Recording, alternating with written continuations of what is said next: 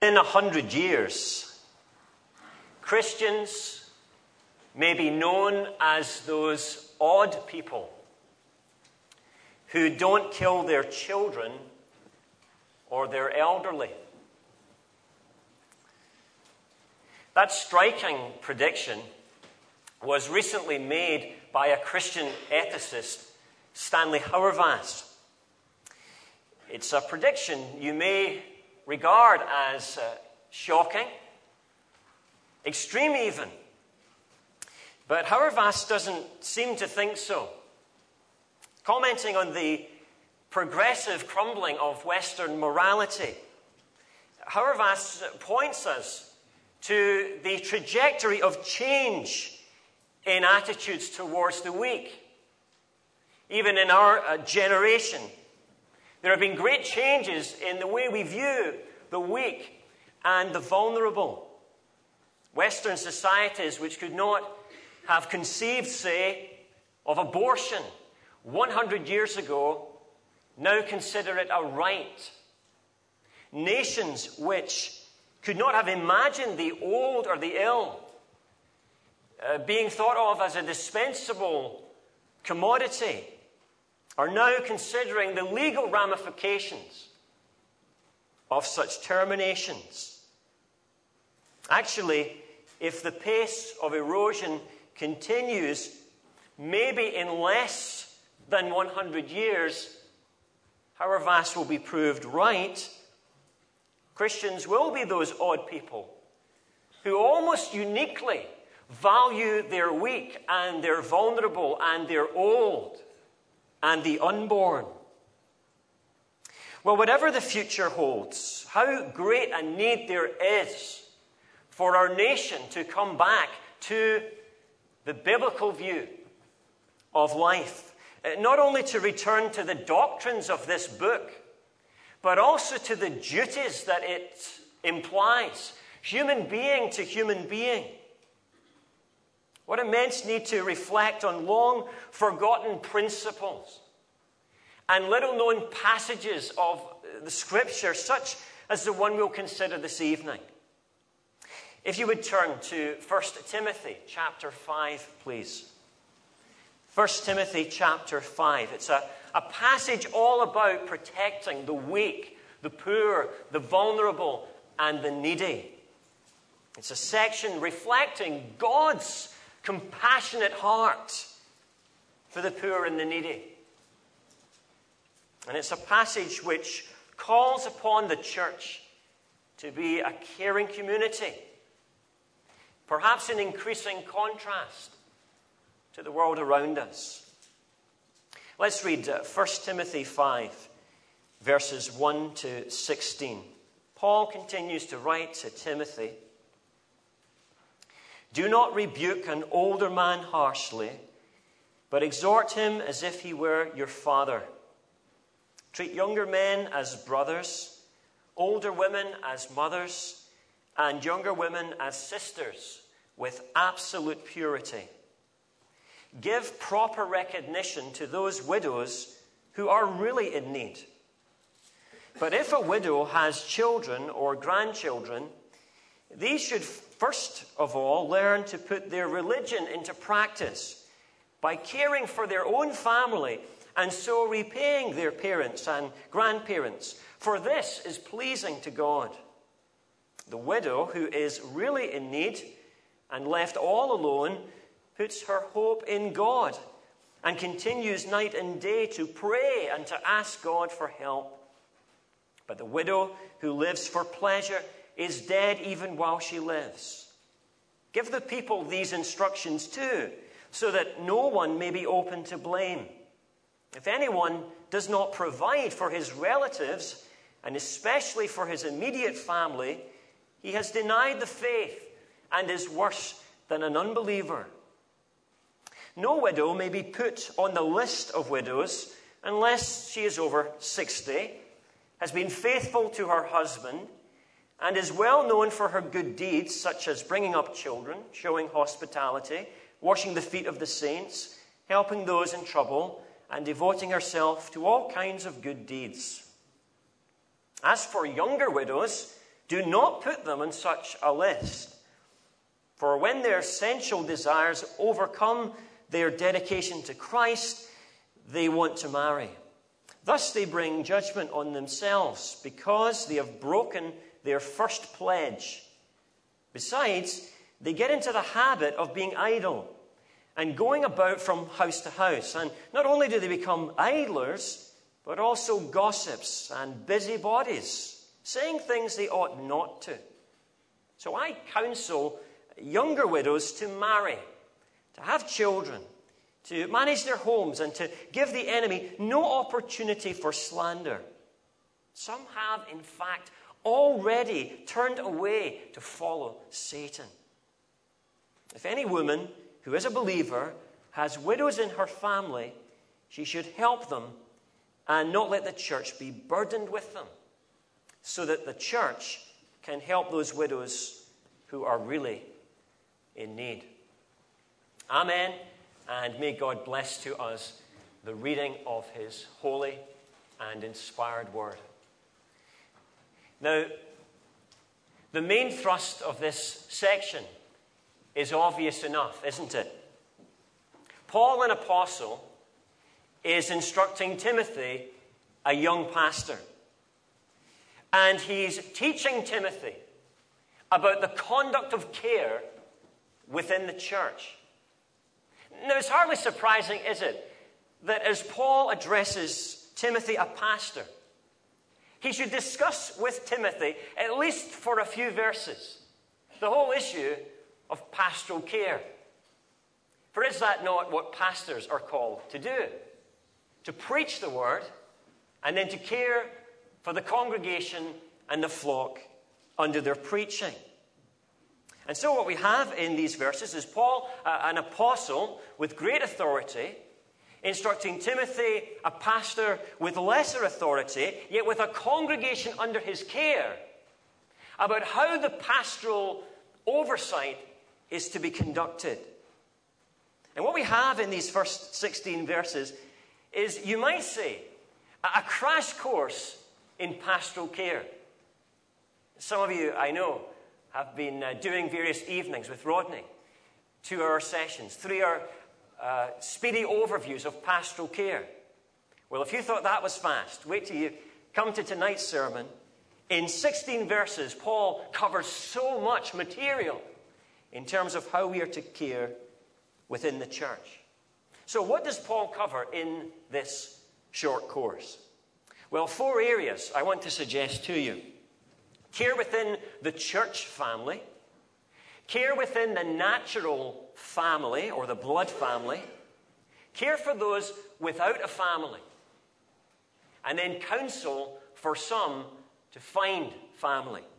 So let's plunge right in with Paul's first topic, care within the church family. Surely one of the most profound New Testament truths that the church is more than just a collection of people. It is a family of people. The church, of course, isn't a family in the natural sense. At least most of us in this church are not related by blood. Yet all of us, if we are Christians, are a family in a spiritual sense. Paul describes the church in 1 Timothy 3:15 as the household of God. We're God's household. We are, as it were, a spiritual family unit. And if we are part, therefore, of any local congregation, as we look around those who are part of the same fellowship, they are not just fellow members, they are our family members. Now, it is a spiritual truth that underpins what Paul says to Timothy in verses 1 and 2. Do not rebuke an older man harshly, but exhort him, and notice the family image coming in here, as if he were your father. Treat younger men as brothers, older women as mothers, and younger women as sisters with absolute purity. What's Paul saying here? He's saying that within the general picture of the family, There are specific relationships within the family. It's rather like when you show someone a large family photograph. You know, maybe at a wedding or something like that. And it's your entire extended family. There's 30 or so people. And to begin with, it just looks to the visitor as if this is just one big family. But then what do? You begin to point out the particular relationships in the picture. You say, that's my father. That's my aunt. That's my son. That's my niece. Well, that's exactly what Paul does here. Except he says it to Timothy. He says, Timothy, that church there, they are your family. But let me point out to you, Timothy, that there are particular relationships that you have within the family. Notice those again in verses 1 and 2. Timothy, those older men are to be treated like fathers. The younger men, who are below you in age, are to be thought of as brothers, as contemporaries to you. Older women are like mothers, and younger women are like sisters. Now, you'll notice, if you're reading carefully, that Paul says a great deal more about the first and the last of those. In fact, he actually says almost twice as much about how Timothy is to relate to older men and younger women. We wonder what the reason was for this. Perhaps it was that Timothy struggled most to relate to these two groups, older men and younger women. We certainly know that he struggled in his relationships with older men. It was probably older men who were teaching the deviant doctrines in this church. And we know from our last study, chapter 4, verse 11, wasn't it some of the older folk who were looking down their noses at Timothy, who was but a youth after all? Timothy had a challenging relationship to negotiate with these older men. Some of them didn't respect him. And yet the difficult thing was that Timothy had to correct some of these men. How is Timothy to go about this? Well, says Paul to Timothy, do not rebuke an older man harshly. I'm not saying that you're not to correct him, but when you correct him, do not do it severely. Do not scold an older man as if he were your son. Think of him as a father. Now, I don't know what kind of relationship, good or bad, you've had with your father. But I certainly know in my situation that on those rare occasions, if I would ever feel to correct my father, I would do it with great carefulness, with gentleness, and with tact. That's what Paul's saying here. Do it respectfully. He's your dad, you know.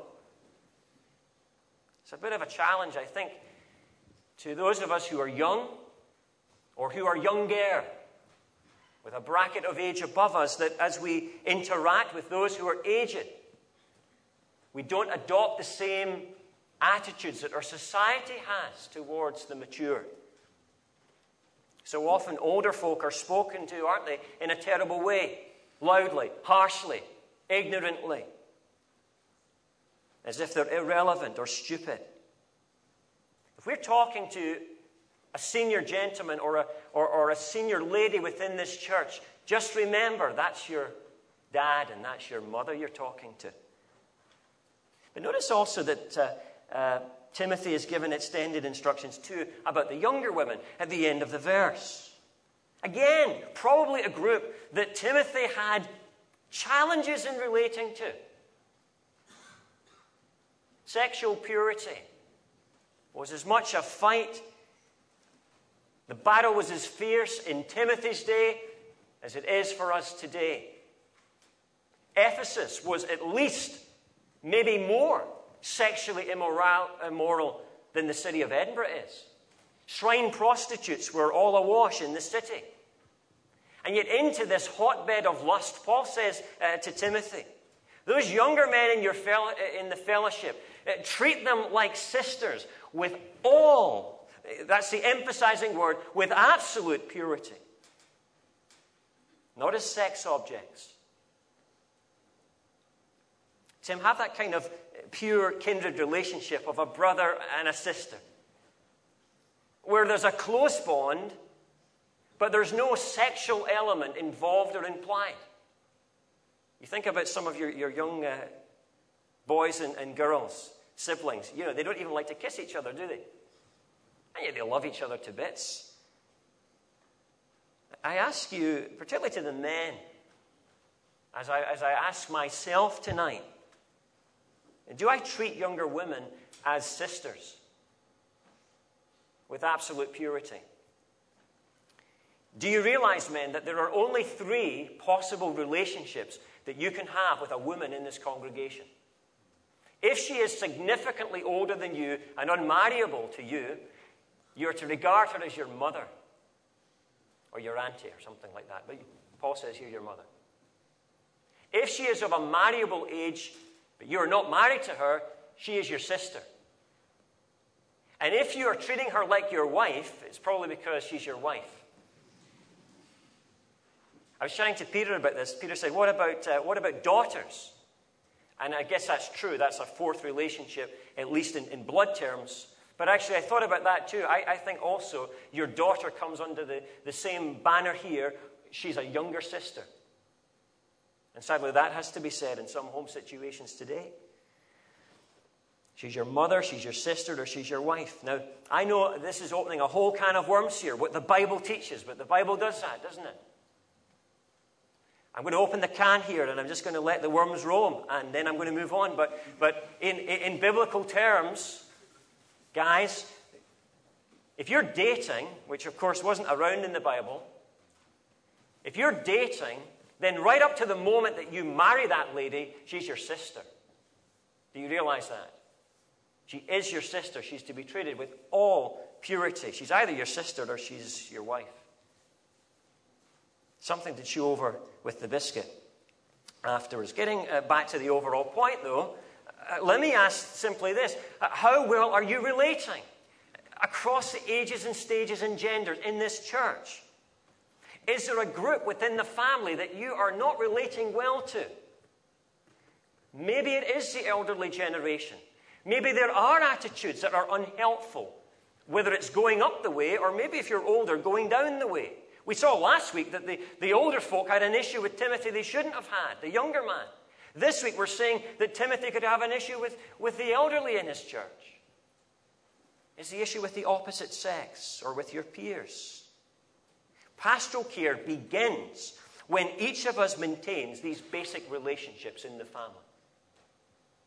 If we consider each other as family and we treat each other appropriately, there will be a lot of good pastoral care going on here before we get to any crises.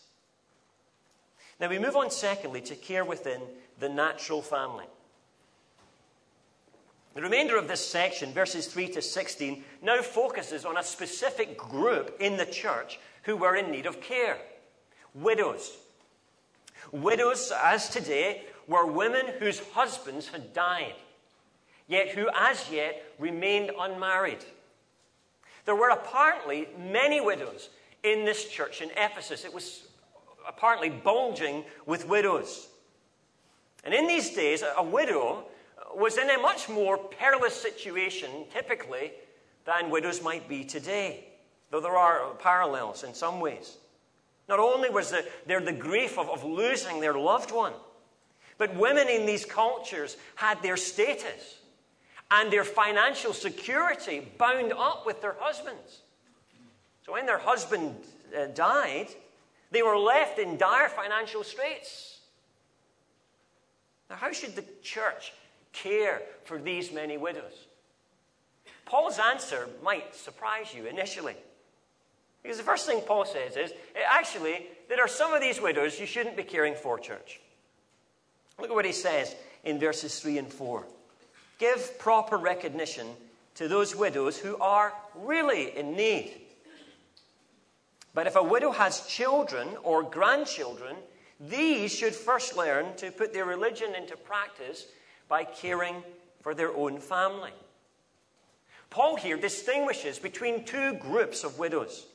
Widows who are in real need, those without a family, natural family, and those widows who do not have this network of support. Or as Paul puts it, who don't have children or grandchildren. Now, in the scenario where there is a family around, Paul says it is not the spiritual family, but the natural blood family who should first step up to the mark.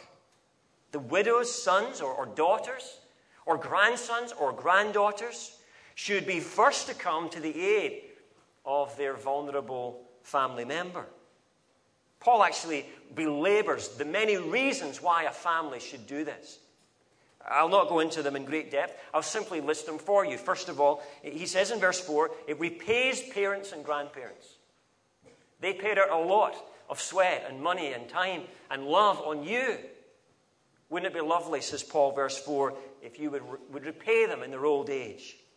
Secondly, in verse 4, he simply says, it is pleasing to God. Do we realize this? That when families step up and step in, it's pleasing to God. A third reason Paul adds in verse 8 is that if we don't care for our natural families, we'll be poor witnesses. Look at what he says here in verse 8. If anyone does not provide for his relatives, and especially for his immediate family, he has denied the faith and is worse than an unbeliever. You see, people in Roman society, in Paul's day, the Romans actually made provision for their elderly. They had it written into their law that you were to look after folk like elderly widows. And Paul's saying here, well, if the pagans are doing it, what a disgrace it is if even the church isn't doing it. It would be a denial of our very Christian profession.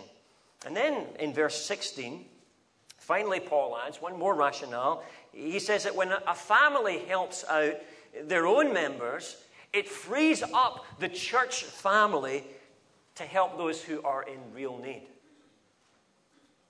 Now, there is much to concern here, to consider by way of application.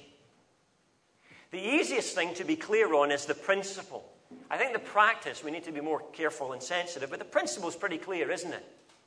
That natural families should desire and act to offer support to their own needy relatives. If we see an elderly relative in our family in dire straits, and we have the means to help, we should do so. We should do so. We shouldn't expect the church just to come in with the cavalry. Now, that sadly needs to be said again in our society. I imagine in some parts of the world, maybe even where Andrew comes from, there wouldn't be so much of a culture of this, but we live in such an individualistic society.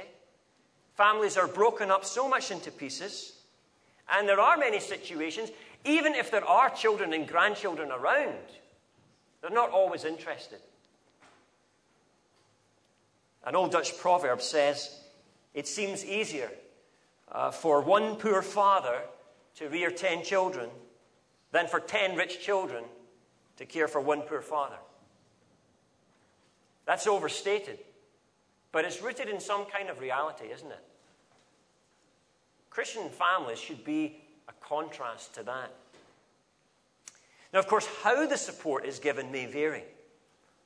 I suppose that in the first century, probably the way it would have worked would have simply have been, if it was an elderly widow, she would have been taken into the home of her son or her daughter, or grandson or granddaughter.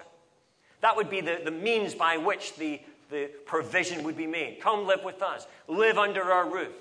Live on the provision of the wage of our house. Now, of course, that still might be one application of this passage, mightn't it? I have one elderly grandmother left, and when she lost her husband 11 years ago, one of my aunts and uncles opened their home and gave her a room and brought her in.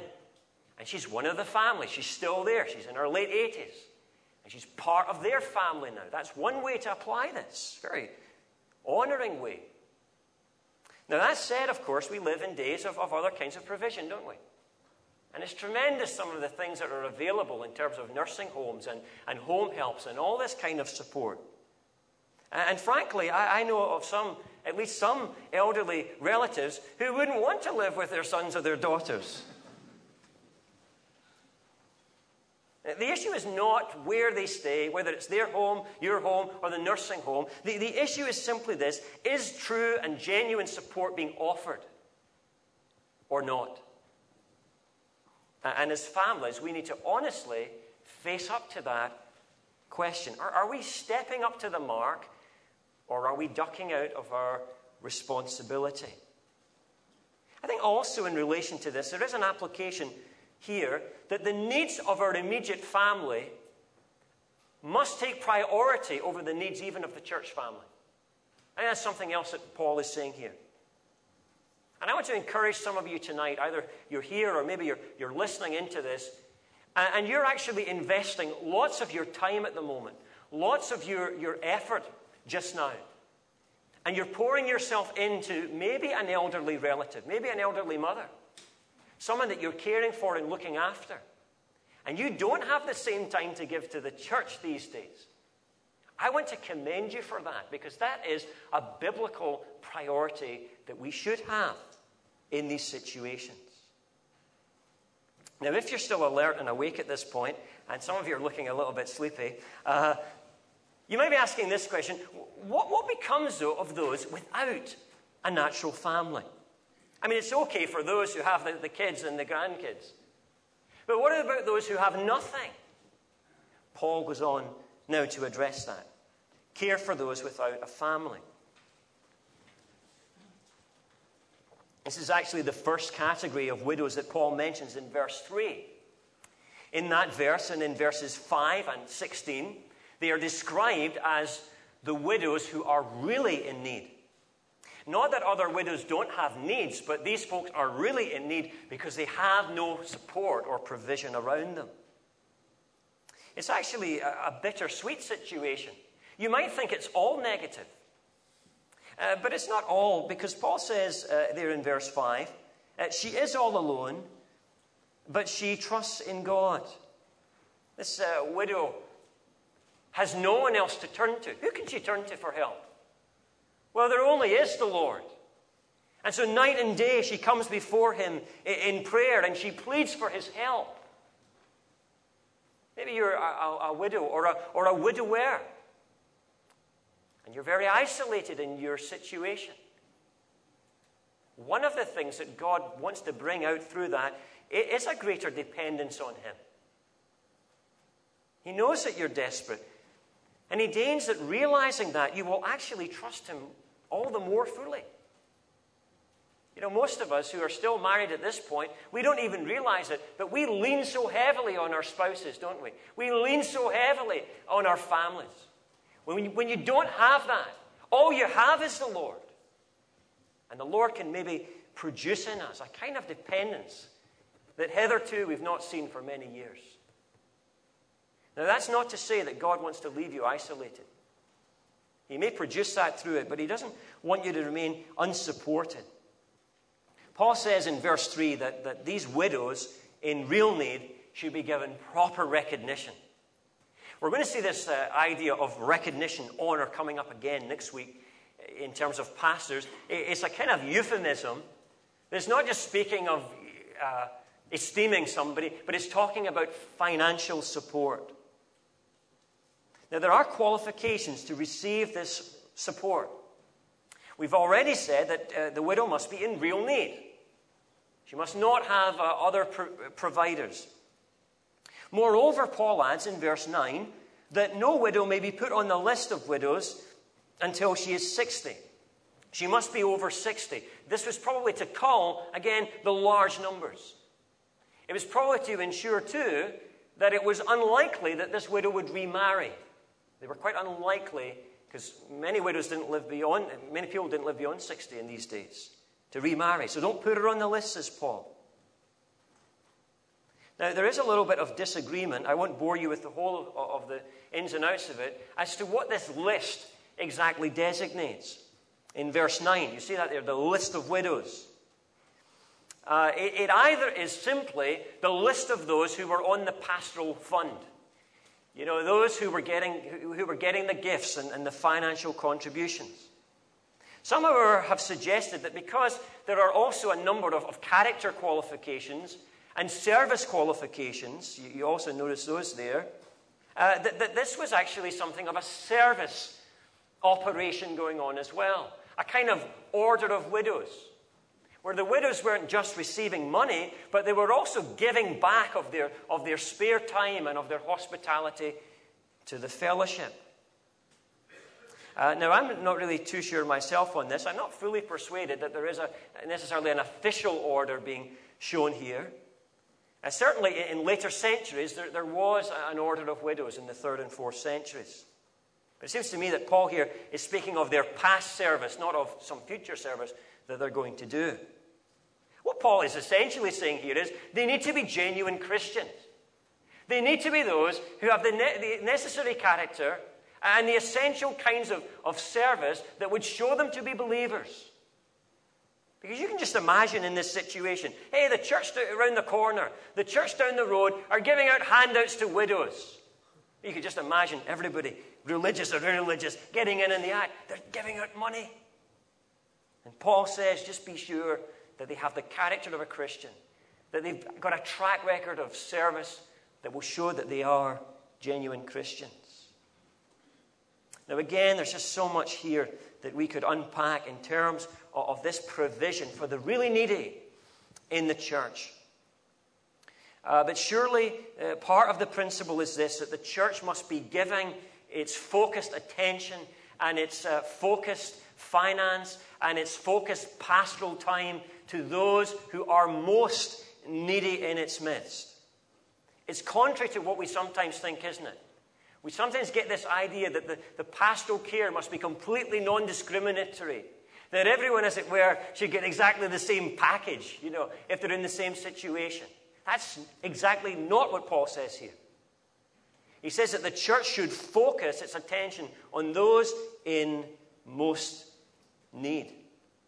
Now, we try in this fellowship to do just that. We have a pastoral benevolence fund. What's it called, Rodney? What's the name of it? The Fellowship Group Fund. And every communion service, we have boxes on the stairs, and that's what that money is for. You can put money in, and we use that to give to the most needy. And it's not just elderly widows, it's maybe lone parents or people in similar difficult financial situations. And similarly, this also works out in other ways too, doesn't it? You take the situation of a bereavement. It is a very different situation if Rodney or Peter go into the home of a bereaved older person to find that there is maybe a son or a daughter present, as opposed to the widow who has nobody. And I've seen firsthand in these sorts of situations, likes of Peter and Rodney offering just much, much more help than they would usually do. Because this elderly person is just in no position to arrange all the practicalities of a funeral. And maybe there's other practical things that they need help with. In one sense, pastoral care needs to be discriminatory, depending on what kind of family help is involved. There's much grist for the grind here. And maybe Rodney will do an ad hoc kind of pastoral care session down in the lounge where we can discuss and tease all this out. But we need to move on to our fourth and final section. We've had care within the church family, care within the natural family, care for those without family, and fourthly and finally, counsel that some would find family. This maybe seems the strangest point of all. What Paul counsels in these verses. Indeed, you may have found it even in the reading. Paul's tone turns a little bit harsh towards the end of this section as he talks about this group called younger widows in verses 11 to 15.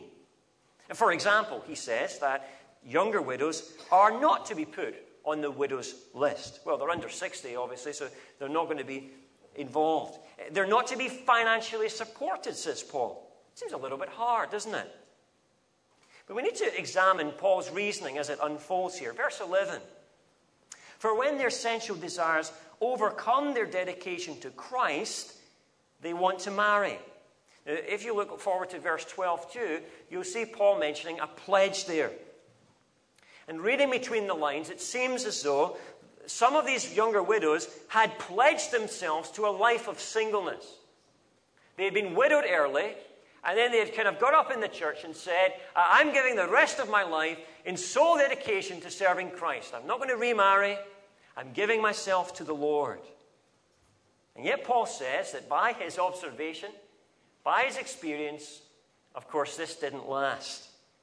Their dedication to Christ would be eventually overcome and overwhelmed by their desire to remarry.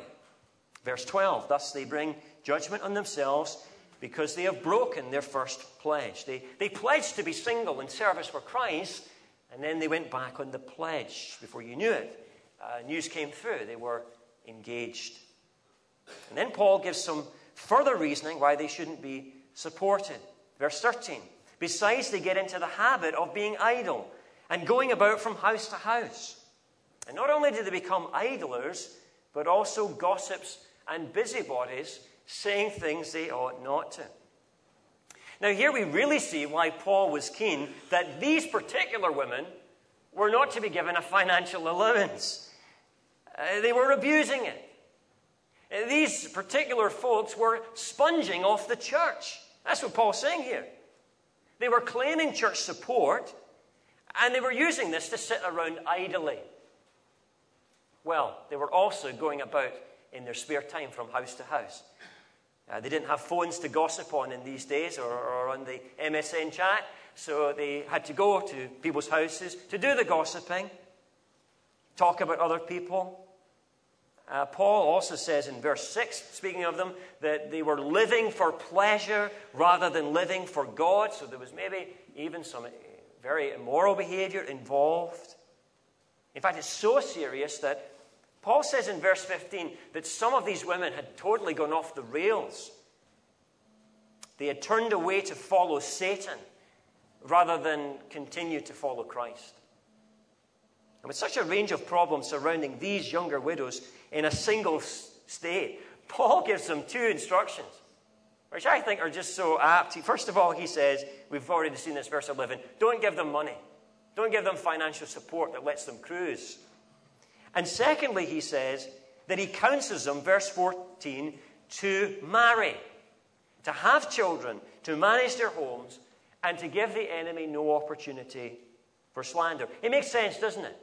If in their singleness, and they're abusing it, if in their singleness their own Christian profession and commitment is being undermined, they would be much better to be married, where they won't have the time for such things.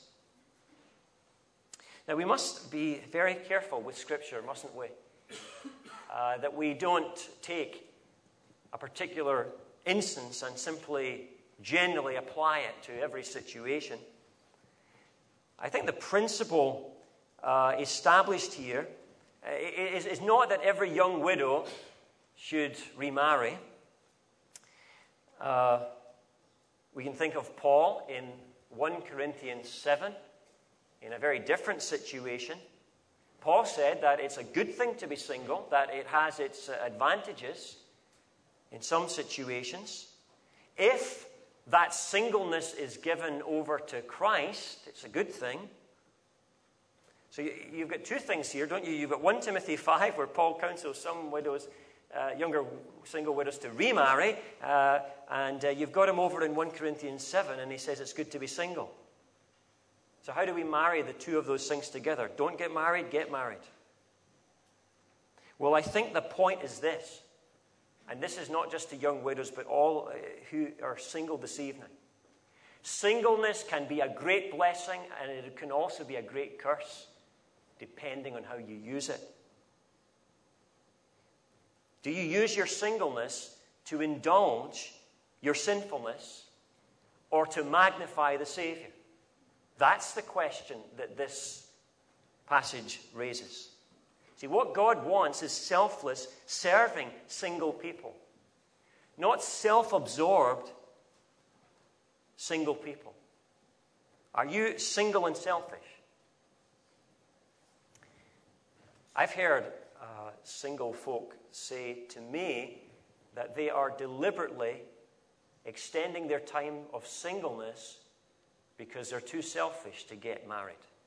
They're too selfish to have children. Now, that's not something that I'm coming up with. They've said that. And I know that's not the case with many of you here tonight. But in our culture, amazingly, many people have that attitude today. They want a bit more fun and a bit more freedom. And I think if Paul were around tonight and you were saying that to him, with a smile on your face, I think Paul would be trying to wipe it off. And I think he would be saying to you, I think he would be counseling you to get married. Because there's nothing that confronts our selfishness better than marriage. And then when you have children, it gets even worse. It's just impossible to be selfish.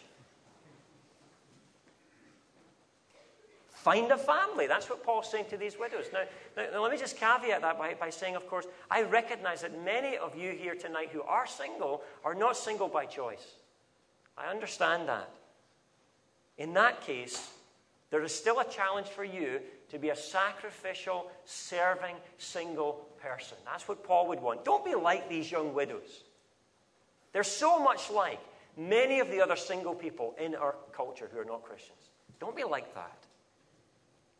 You can be a great benefit and asset to the kingdom that we married folk cannot be because of some of the commitments that we have. Well, there is a lot to reflect on, and time has run out. Perhaps there is too much to process, really, this evening. And maybe this is one of these sermons that would be beneficial even to listen to again. You can download these online, and you can reflect back on just the amount of content that we've covered. Maybe this evening you're being challenged about the way you relate to different groups within the church. Maybe tonight you're being called to step up to the mark in your family situation with those relatives that you just haven't been visiting in a long time. Maybe there's a challenge about how we as a church meet the needs of our most needy constituents. Or maybe there's a challenge about how we use our singleness or how we abuse our singleness. If as a church we take seriously some of these lessons in pastoral care, we will stand out hugely in contrast from the society around us. And perhaps in 100 years, Christians, tragically, will be the odd ones who care for their widows and who don't kill their children and their elderly. Let's pray together.